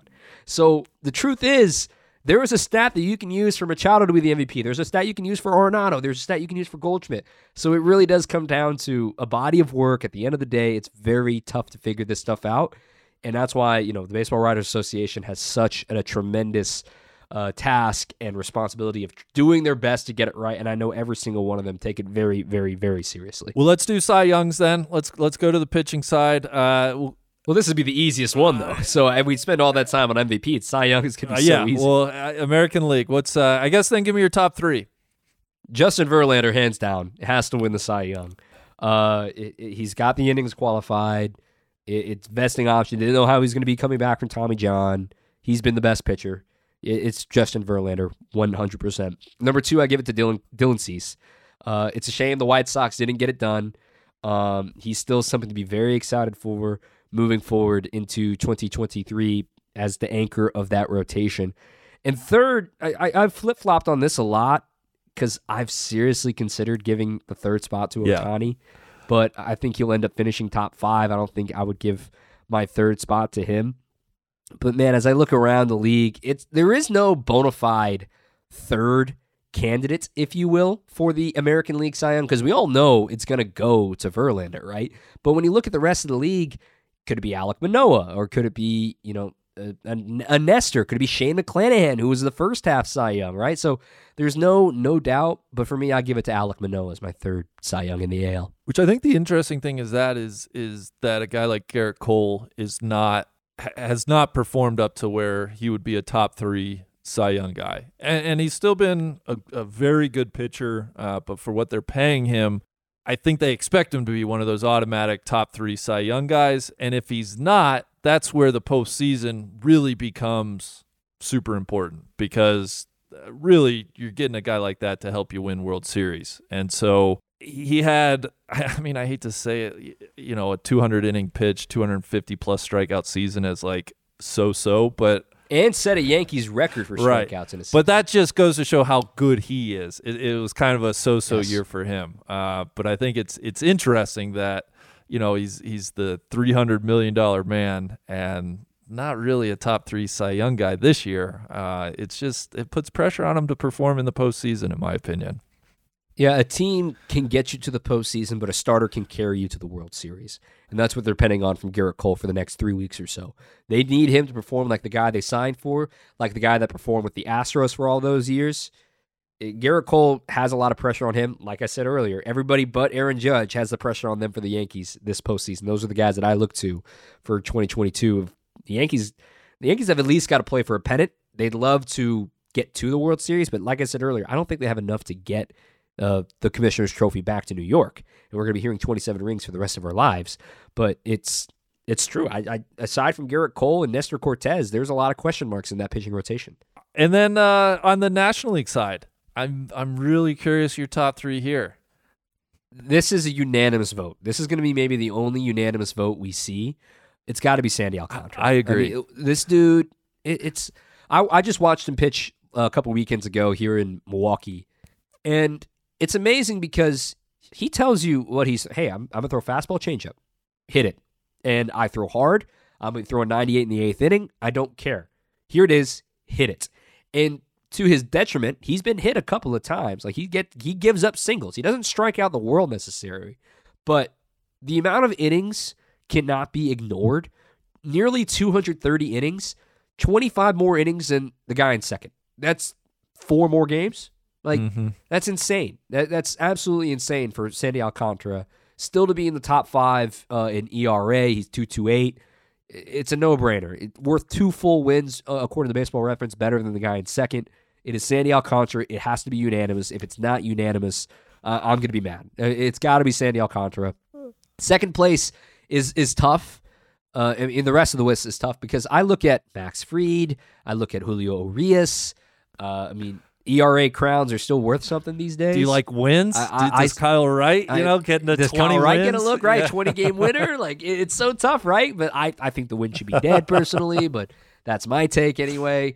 For the real ballot is the down ballot, if you will, right? Like, of just trying to figure out who's going to be second, third, and fourth. But my top three would be Alcantara, Urias, and Fried.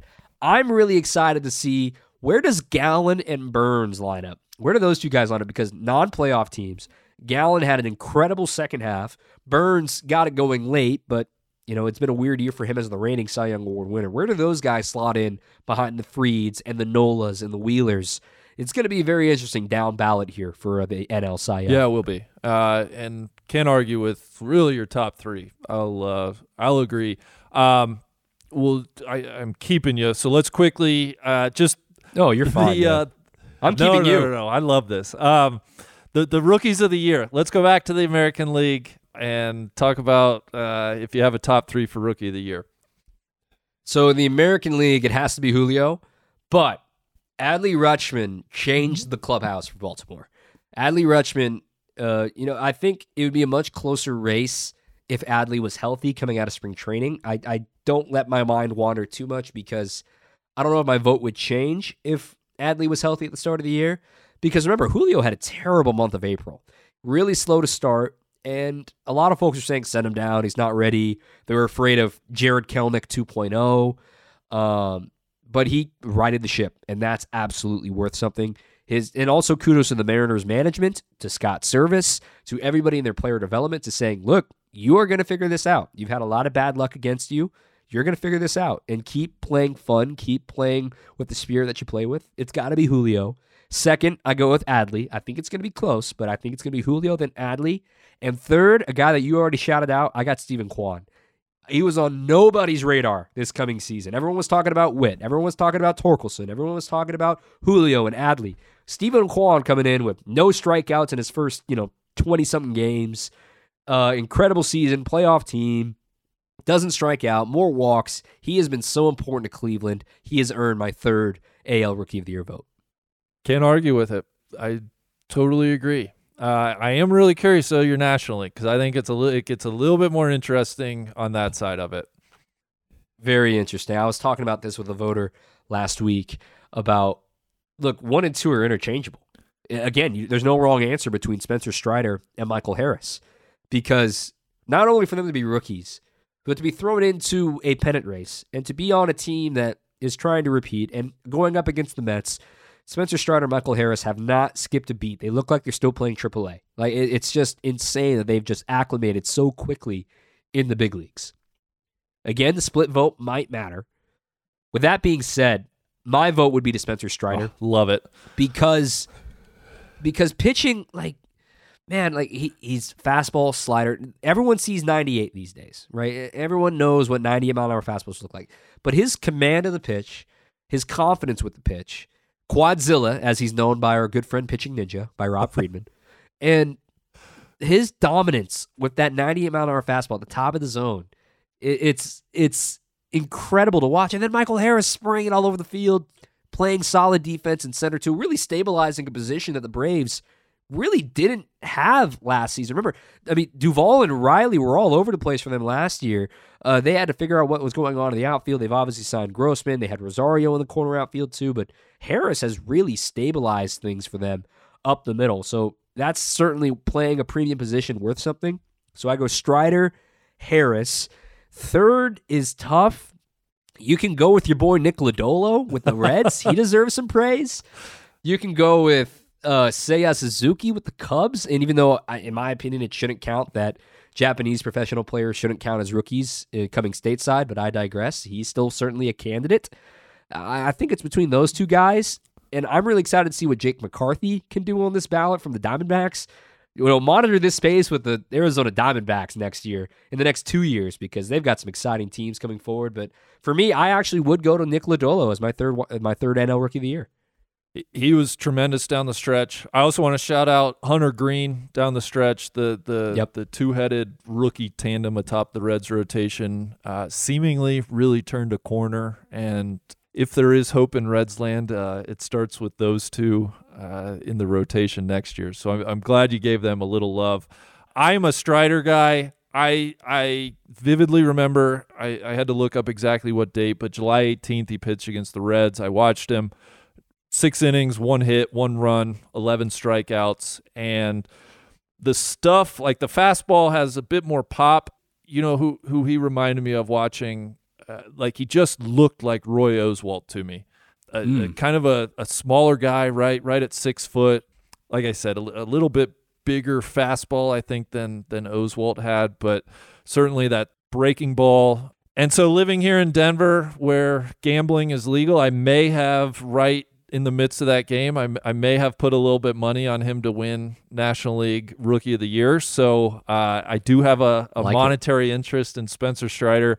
I think the only thing that could keep him from being the Rookie of the Year is he only threw 131 innings. So if you want to, I will listen to the Michael Harris playing every day, being it's a fair critique. A very big part of that lineup, and then defensively, like you said. But, man, Strider had 200 strikeouts in 131 innings, 2.67 ERA.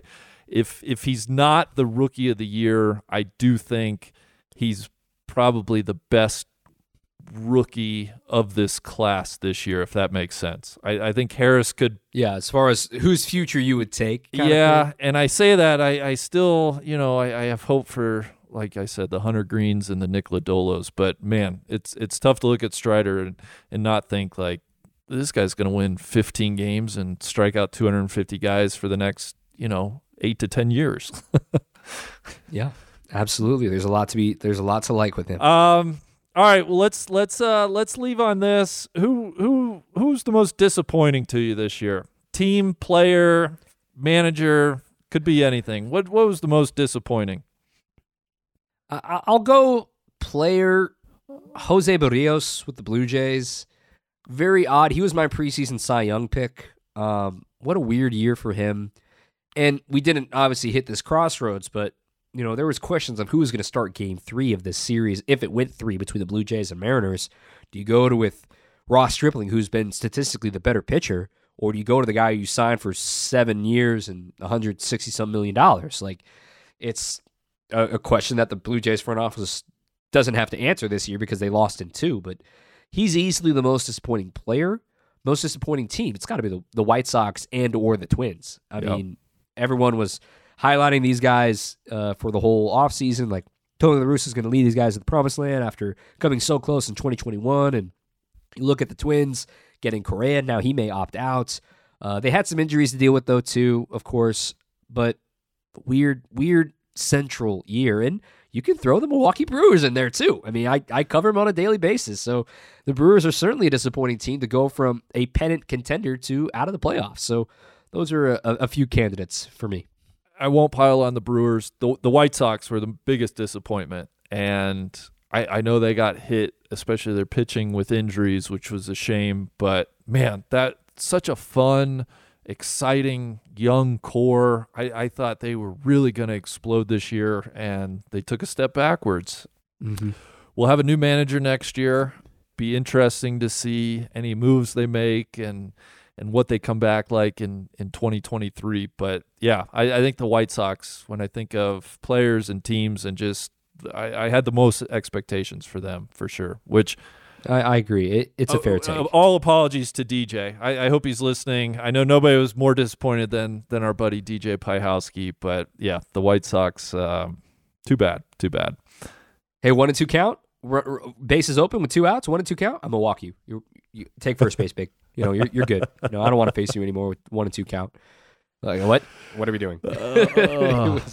TLR is a great manager for a long time, and I hope his health issues are figured out. But man, it was at times really sad to watch this year. So I wish him all the best in retirement. But man, it was a weird year in Chicago. I want to throw one thing in real quick at you, Big.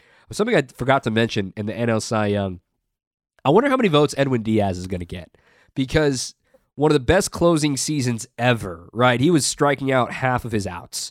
As overplayed as the trumpets became in the second half, like, he was still the best closer in baseball this year. I wonder how many Cy Young votes he's going to get, because you can argue if there's a year for a closer to be in the top 5 or even the top 7, this is the year to do it with what Edwin Diaz did. I think that's a great point. Yeah. And I also wonder, too, this could be a whole different conversation, but just the role of the closer, it's got some things that, the stat heads don't really love, but I forget who made the point, but there is something to be said for that atmosphere that Edwin Diaz and the Mets created when he entered a game at home in a save situation. It was cool, one, but I can't help but think like that was a big positive for the team and for him. And I don't know. I may be grasping there, but I think that's a great point. And I think he is deserving. The last 3 outs are the hardest to get. Yeah, the last 3 outs are the hardest to get. Everyone overlooks that those last 3 outs are very different than the other 24. And shout out his brother, had a great year with the Reds too. Shout out. Yeah. Alexis. Well, I said that was going to be it, but one last parting thought as the playoffs will wrap this year and we turn to 2023. What do you make of the new rules? The big ones being they're going to ban the shift, 2 infielders on either side of second base as the pitch is delivered.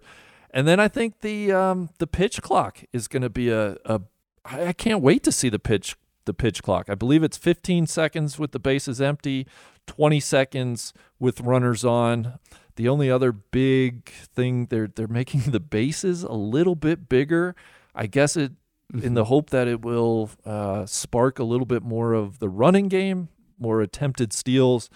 I'm a little bit dubious of that one, but I, for one, cannot wait for these rule changes. I'm curious what you feel about it, though.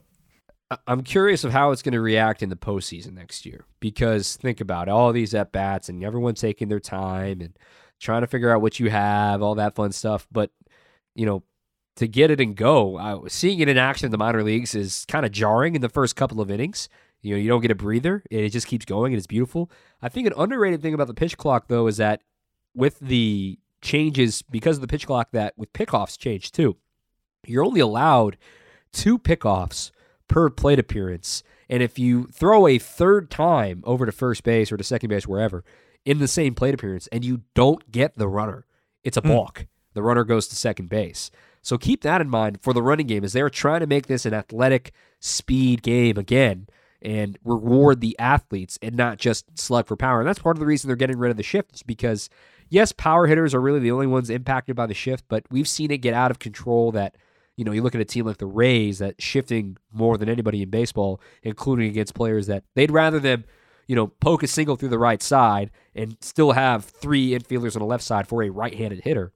They'd rather poke a single than give up anything down the line or up the middle or anything like that. So I wonder who's going to be the first team that moves an outfielder over to the other side. So, who's going to be the team against Joey Gallo that's going to move their left fielder into shallow right field and say, hey, he's not an infielder. He can play wherever he wants. I wonder who's going to be first. Well, God, it's a shame La Russa's retiring, because he would be near the top of my list, I'd say it's going to be Kevin Cash, man. The Rays are not afraid of anything. That's true.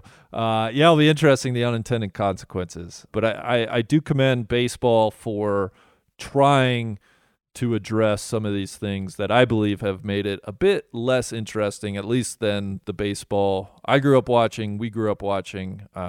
So we'll be fascinated to see how it all turns out. A quote from Craig Counsell back in spring training has stuck with me when this stuff started to leak out, like the Brewers, or that the Major League Baseball was thinking about it. And he goes like, kudos for trying. We can't sit here and say, oh, baseball sucks, baseball's dying, oh, stuff like, and then not do anything about it. You got to try. You got to figure it out. And if it sucks in 3 years, there's no problem with pulling it back. I commend them, and I know a lot of people want to bag on Rob Manfred, and the lockout this year was really tough. But hey, we got playoff baseball right now. Cooler heads prevailed. Kudos for them for trying to keep this game healthy. Are they perfect? No. By no stretch of the imagination are they perfect. But we got baseball. We got enough to be excited about. We got a ton of stars getting ready to watch this week. And I hope you all tune in on TBS and our friends at FS1. my executives and my bosses will be very, very happy if you tune into TBS this Amen. week. Amen. Nothing beats playoff baseball. This is setting up to be a great postseason, as always. Dominic Cotroneo, you can find him on Twitter at Dom_Cotroneo, Cotroneo. And as you said, if you're watching that Yankees-Guardians game and there are some great stats and graphics, just know the guy who's providing all of that. Dom, thank you so much for all of your insight and wisdom and enthusiasm. Always a thrill to talk baseball with you. Always a pleasure, Big. Thanks for having me on. Been a long-time fan of the pod, and here we are. We got to get you back up here to Milwaukee, play some more golf with Amen. DJ and I. Amen. Nice is the spot for that track draw.